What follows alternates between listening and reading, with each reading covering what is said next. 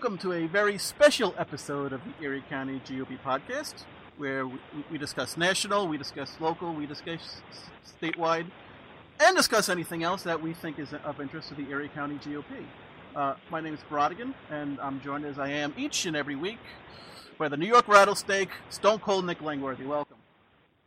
Thanks, Brodigan. It's good to be back after a short hiatus here on the podcast, and boy, there's a lot to talk about. Yeah, there's a lot to talk about, and we actually have a very special guest who managed to work us into his very busy Hollywood schedule.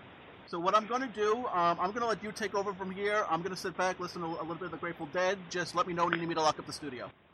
Well, we are joined by someone that you probably have seen, a dozen times in the last week between CNN, MSNBC, Fox. I mean, you name it, he's been there. Michael Caputo, Buffalo Zone, East Aurora Zone. I'm sorry, Michael.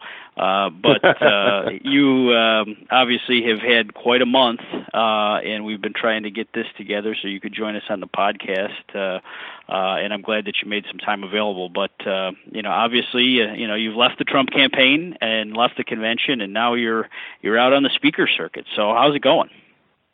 Well, it's also important to note, Mr. Chairman, that I did finish my signatures during petition gathering, and so my duties as a county committeeman are also taken care of. So, well, that's fantastic. I was going to give you dispensation, but I'm glad I don't have to. No, not at all. I mean, I may have had to jump out of the national campaign to get it done, but they're done. So our petitions do file this next week for our county committee members and all of our state and local candidates. So it'll be a busy time here at headquarters as always. But obviously, Michael, I mean, there's so much going on here. What the announcement that took place yesterday by Director Comey. I mean, all of us were on the edge of our seats for the first 7 or 8 minutes of this, thinking, oh my God, he's going to finally do it. He's going to indict her. And then the rug gets pulled out from under us. I mean, it's just, reading, Donald Trump's tweets. I mean, I think he's absolutely spot on here. The system's rigged, and there's different rules for Clintons than there are for regular average Americans. You and I, if we pulled what she did, would be in jail right now. And there'd be no questions asked. But, what's your take on everything? Well, I mean, it's just, you don't need to look any further than Director Comey's press conference yesterday to know why they call it justice. It's just us. That's what it's all about. There's a system of rules and laws that govern us, and then there's a system of rules and laws that govern the Clintons. And it's totally different in both regards. Hillary Clinton, according to the director, is guilty as sin, but somehow or another he didn't find find it in himself. She needs to be brought up on charges like a regular citizen. But I got to tell you, though, Nick, I'll tell you something. I predicted this was going to happen from the very beginning of this investigation. There was no way she was ever going to be indicted. No charges would ever be pressed against Hillary Clinton. And I got to tell you something. I'm really excited about it. Absolutely excited about it. Well, the campaign fodder that came out of that press conference, I mean, and just to, we've shared the video up on the Erie County Republican Committee's Facebook page that the Trump campaign put out yesterday. What Hillary said and then what Comey said was reality. She denied that any classified information, was exchanged. He precisely laid out exactly how many pieces of classified information, how much top secret information, how much secret information, how much confidential information was shared in these emails. And it's damning. I mean, and that's what was just such an emotional letdown when, he's laying this all out and basically, calling her a criminal, and then, the trap door opens. Yeah, but see, that I look at it differently. I'm really excited. I know that it's initially disappointing that Hillary Clinton didn't end up in jail like she should have, but I'm excited. Director Comey, and letting her off, but smacking her so many times on the way out, gave us all the video we need for a series of 3 or 4 advertisements, which absolutely damn her campaign. I don't see how she gets elected. Also, by the way, Nick, I don't know about you, but I think it's easier to beat Hillary Clinton if you're Donald Trump than, let's say, Joe Biden or even Bernie Sanders. If she I mean, you're absolutely right in that regard. I mean, if they did a presto changeo and Joe Biden was the nominee, I mean, this would he does not have the same negatives that Hillary Clinton does. I mean, this would turn out to be a far different election. So, in that regard, Hillary is the most beatable candidate in the Democratic Party. Absolutely, she certainly is. And let me tell you something. If I were Donald Trump, and I had an opportunity to just coincidentally have my private plane be on the same tarmac as U.S. Attorney General Loretta Lynch's private plane, as preposterous as that might seem, I might sneak, if I were Donald Trump, I might sneak onto her plane and ask her, please, let Hillary Clinton walk, but have the director beat her up on her way out the door. And that's what I would have said if I had been able to sneak onto the AG's plane. Of course, that kind of thing never happens. Well, I'm glad to hear that you're very optimistic. I mean, I like many, feel very dejected by just the fact that they play by different rules than the rest of us. I mean, and in hindsight, I guess the press conference that Comey was going to have was only announced with maybe an hour notice. So it didn't look so orchestrated that she happened to be traveling on Air Force One and happened to be sitting with the President of the United States all day. So I really we got to shake it off and just we're only 2 weeks from Cleveland, and this convention has to be lights out. So we have to get the momentum back in this race. I think that Comey has given a lot to work with there. We just have to have no errors. It's true, and I'll tell you, the one thing that I am sorry about in this whole thing is Petty Officer Class Christian Saucier, who is facing 30 years in jail for doing about 1/100th of what Hillary Clinton did, and she got a walk.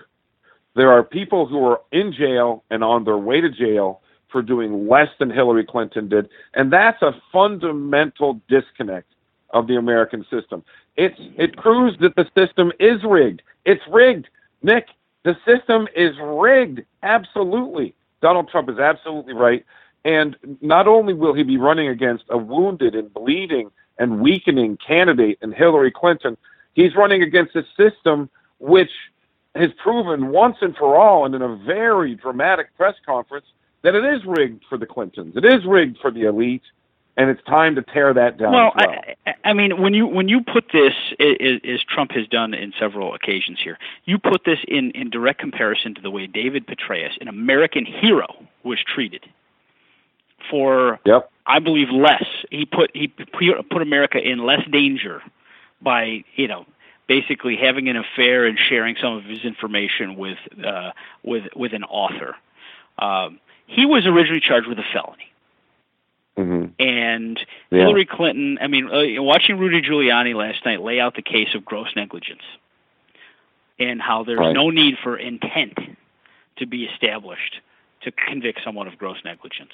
Comey basically tried her for gross negligence in the press conference. He really did, and he found her guilty. I mean, it's still very clear to me that he is not calling his own plays there. I mean, this was orchestrated from the top. We'll never, ever know who called the play to make sure that she skated. But, I'm sorry, Comey was compromised here. And he was, and you don't have to look any further than the tarmac at, I think it's Sky Harbor Airport in Phoenix to know that it's the way it's going down. I mean, really something tells me Loretta Lynch wouldn't have let Donald Trump on her plane or John McCain on her plane like she sat and waited for Bill Clinton. And this has to be a narrative going forward in this election that there is these people play by different rules. In the Clintons, as always, as when Bill was in the White House, with the way he's jet set across the world. And taken money from foreign governments while she was our Secretary of State, and now with her in the emails. The rules don't apply to the Clintons like they apply to every other American. But you know what does apply to the Clintons, Nick? Gravity. That's a law they can't break. And the American people are, look, if you look at even in the Fix today and the Washington Post, they talked about something that's really remarkable. More than one in every 4 Americans, when asked to come up with any phrase from the top of their head to describe Hillary Clinton, 1 in 4 Americans says they don't trust her. And the worst thing you can have as a candidate is for a national news story to break that reinforces this very high negative. So this poll that was taken that shows 1 in 4 Americans unprompted thinks that she's someone they can't trust. That poll was taken before this terrible announcement. So now that's going to be, what's it going to be? 1 in 3? Suddenly she's going to jump. Will she jump to 33%? Will 1/3 of America say that they can't trust Hillary Clinton? That's the most beatable candidate for president, perhaps in the history, certainly in modern times. Well, I think this has really got to play out. Trump's got to really double down on it, and this is why that fundraising really has to take off so he can help put these ads up in play Comey's own words for the American people as many times as possible, because Comey basically laid out the case. She's a liar. So that he's convicted her of. But let's switch gears and let's talk about the Veep stakes, because I suspect that any day now, as soon as the dust settles on this non-indictment story, we're going to have Trump making an announcement for vice president, probably by the end of the week, if not at the beginning of next week.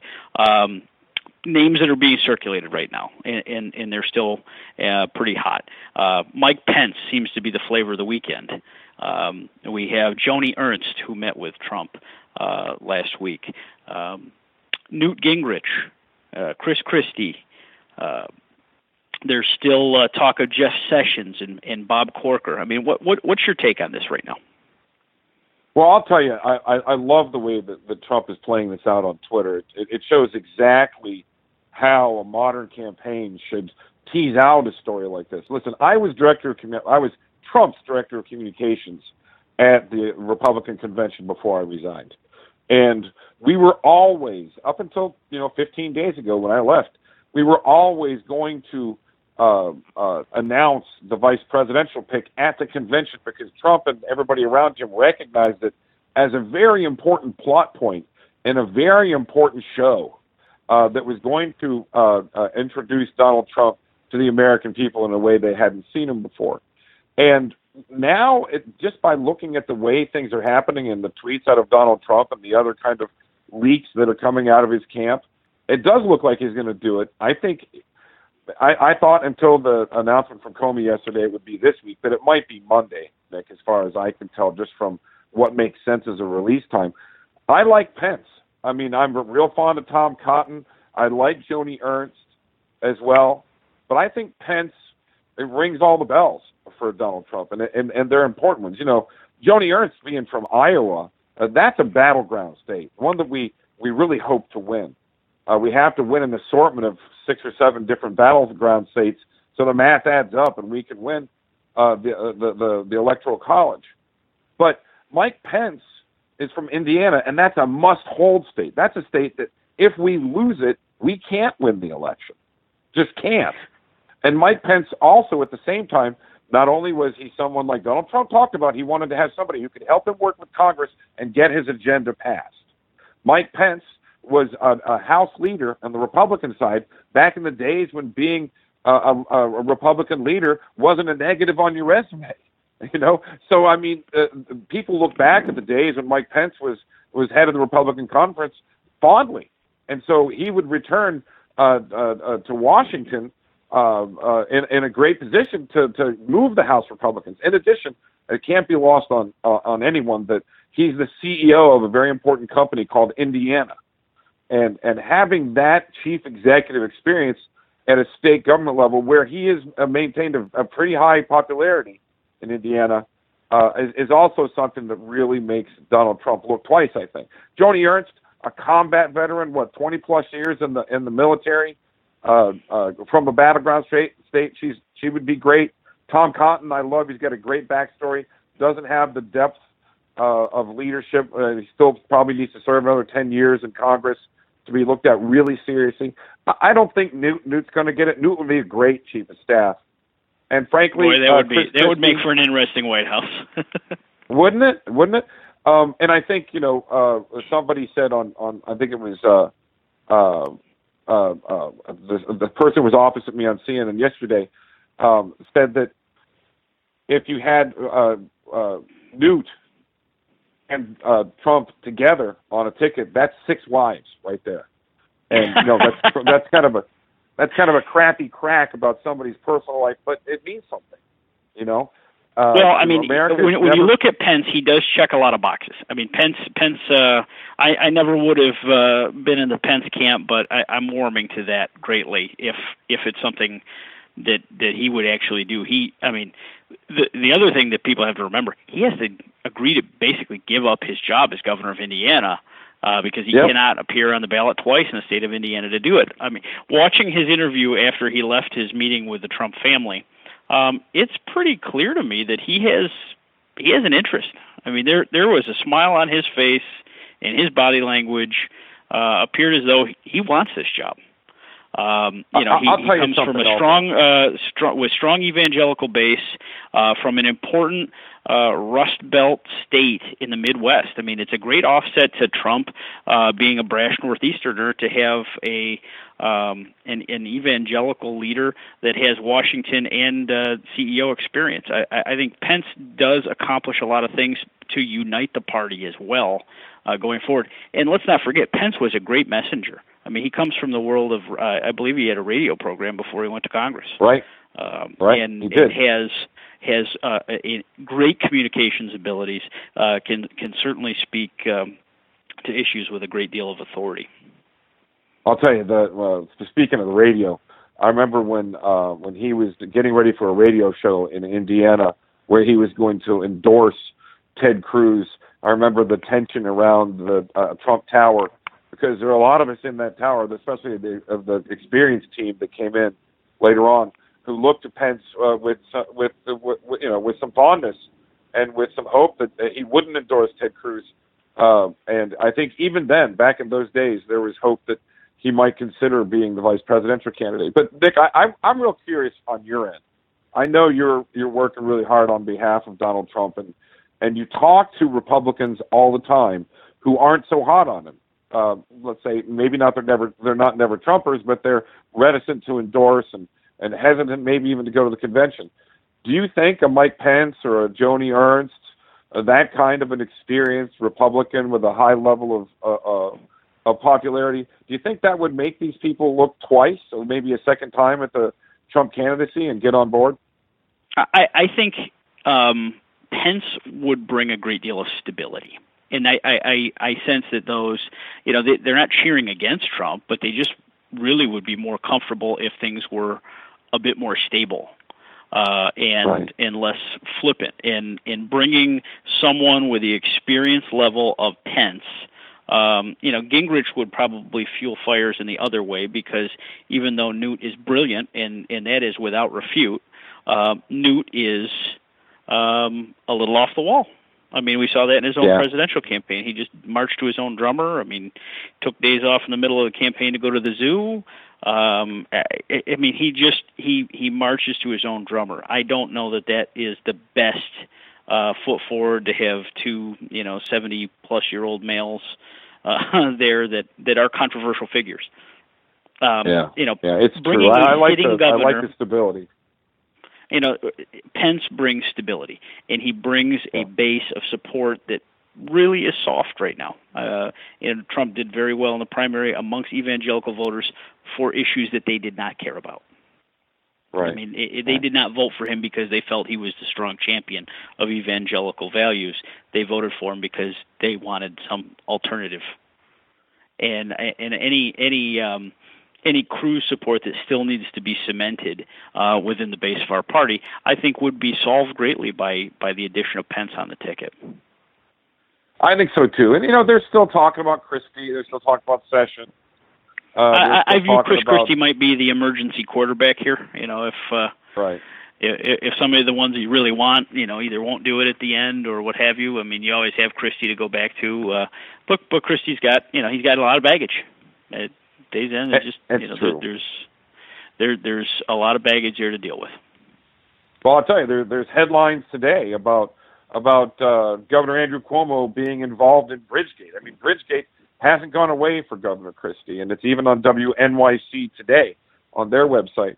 So right. I mean, and it's going to play out during the rest of this election. In what the Trump campaign doesn't need is a grand distraction. I mean, if we look back to 2008, with the addition of Palin, well, initially it was a wonderful thing for McCain because she brought such an enthusiasm and a historic nature and a vibrance that was slowly torn apart by her being not ready for prime time. Someone like Mike Pence is ready for prime time. He really is, and I think we both talked ourselves into the discussion. Now, all Mike Pence has to do is agree. And I think he's already agreed. He did it by traveling there to begin with. He voted with his feet on this one. I think if Mike Pence gets invited, he takes the job. Well, we'll see. When do you think that announcement's coming, Michael? I think the folks in the Trump camp would like to see Hillary Clinton's butt drag a little bit more coming out of this Comey press conference. I think announcing it on Friday might be possible, but frankly, I think they want to see Hillary Clinton talked about on the morning shows and on the Sunday shows through the weekend. So maybe Monday morning. If I were back in the 26th floor conference room, asking and Trump asked me what day I would announce it, I'd tell him do it Monday, do it early Monday, and take the that's whole week. Committee week. Well, that's right. Committee week. Remember, that's the week. It all begins on Monday in Cleveland. People think the convention starts the following Monday. It doesn't. No, it starts Monday. Actually, I was just on the phone this morning with our own Ralph Moore, our elections commissioner, and he is the New York State designee for the Trump campaign on the Rules Committee, and he'll be traveling there next week to participate in those sessions. And the good news is he informs me it doesn't seem like the Never Trump people are all that well organized. So they're not. I just received an email from them. I'm on their list.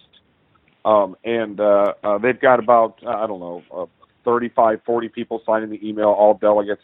But when I was over at the convention as Trump's director of communications, I was sitting right there when paperwork was shown that the Cruz team was asking for a private meeting room next to the committee meeting rooms, the one that could house 50 to 100 people. Now, why are Cruz's people asking? He's the only candidates group that asked for that room. Now, the room was denied for obvious reasons. I think Ted Cruz is sitting in the weeds, with his camouflage face paint on, holding his K-bar knife in his teeth, waiting for the opportunity to run out and defeat. He's been rather silent. Donald Trump. Yeah, he's a little too quiet. And let me tell you something. I brought this up with some Cruz people, and they're awful testy about it. I think everything begins Monday in this campaign, and in this convention, and announcing the vice presidential pick before Ted Cruz crawls out of the weeds with his face paint. It'll basically put a stake in the heart of the Dump Trump effort, and you're not losing a lot by announcing it just 7 days or 8 days ahead of when you were going to. Well, I just don't think in the modern era you can wait till the convention. All eyes are already on the convention. You want more eyes before the convention, and you want that that candidate to join you, and you can double your efforts, double your locations that you can hit. And, they've got 15 states they've got to really focus on here from this point out. And heavy emphasis on this Rust Belt. I mean, we have to win the Rust Belt this time to win this election.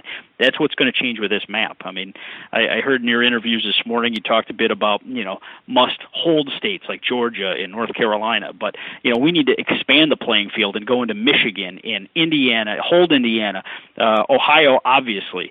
But turning Michigan and Pennsylvania flips this election. It really does. And I'll tell you, we have a significant problem, you and I as Trump supporters, as Republican Party stalwarts, and that's John Kasich. It's a problem that the governor, the very popular governor in a battleground state where you chose to have your convention, is talking about not attending the convention, is it urging delegates to vote their conscience. It's a problem, Nick. My mother, I don't get it. I don't get it. Here's the thing. It's another reason to choose Pence, because he's a neighboring governor. Don't think that's a small thing. He's a neighboring governor who's very popular in Western Ohio, right? Pence is. And so Pence not only is going to attend the convention, he's going to be a star of the convention. And Kasich, his last public statement was urging Republican delegates to vote their conscience. That's going to be such an old song by the time the regular convention rolls around, that not only is Kasich going to attend the convention, I'm betting he will speak at the convention. I know that sounds like it's way out there, but I think he's going to speak. I hope so. I mean, we're on the verge of, the American people making a decision whether or not Hillary Clinton or Donald Trump should be in the White House. I don't know any Republican that says, I really want Hillary. Right. They may not be in love with. I mean, listen, it's no secret that there's some that are just very concerned about the ticket as it's constructed. But I think this decision in this vice presidential selection helps define the rest of this race. So, right, and Michael, we're out of time. But wrap up with your final thought there. Just to go back real quick on Kasich, his participation in the convention is so important because we got to win Ohio. It's one of those battleground states. We got to win Ohio, Pennsylvania. These Rust Belt states so important. Thanks a lot for having me on, Nick. I really appreciate it. No, thank you for making time. I know you've got a hugely busy schedule with all your national television commitments, and I wish you the best. You're doing a great job in representing Western New York very well in that endeavor. So I look forward to seeing you real soon. And again, thanks for tuning in to the Erie County GOP podcast again this week. We'll talk to you next week.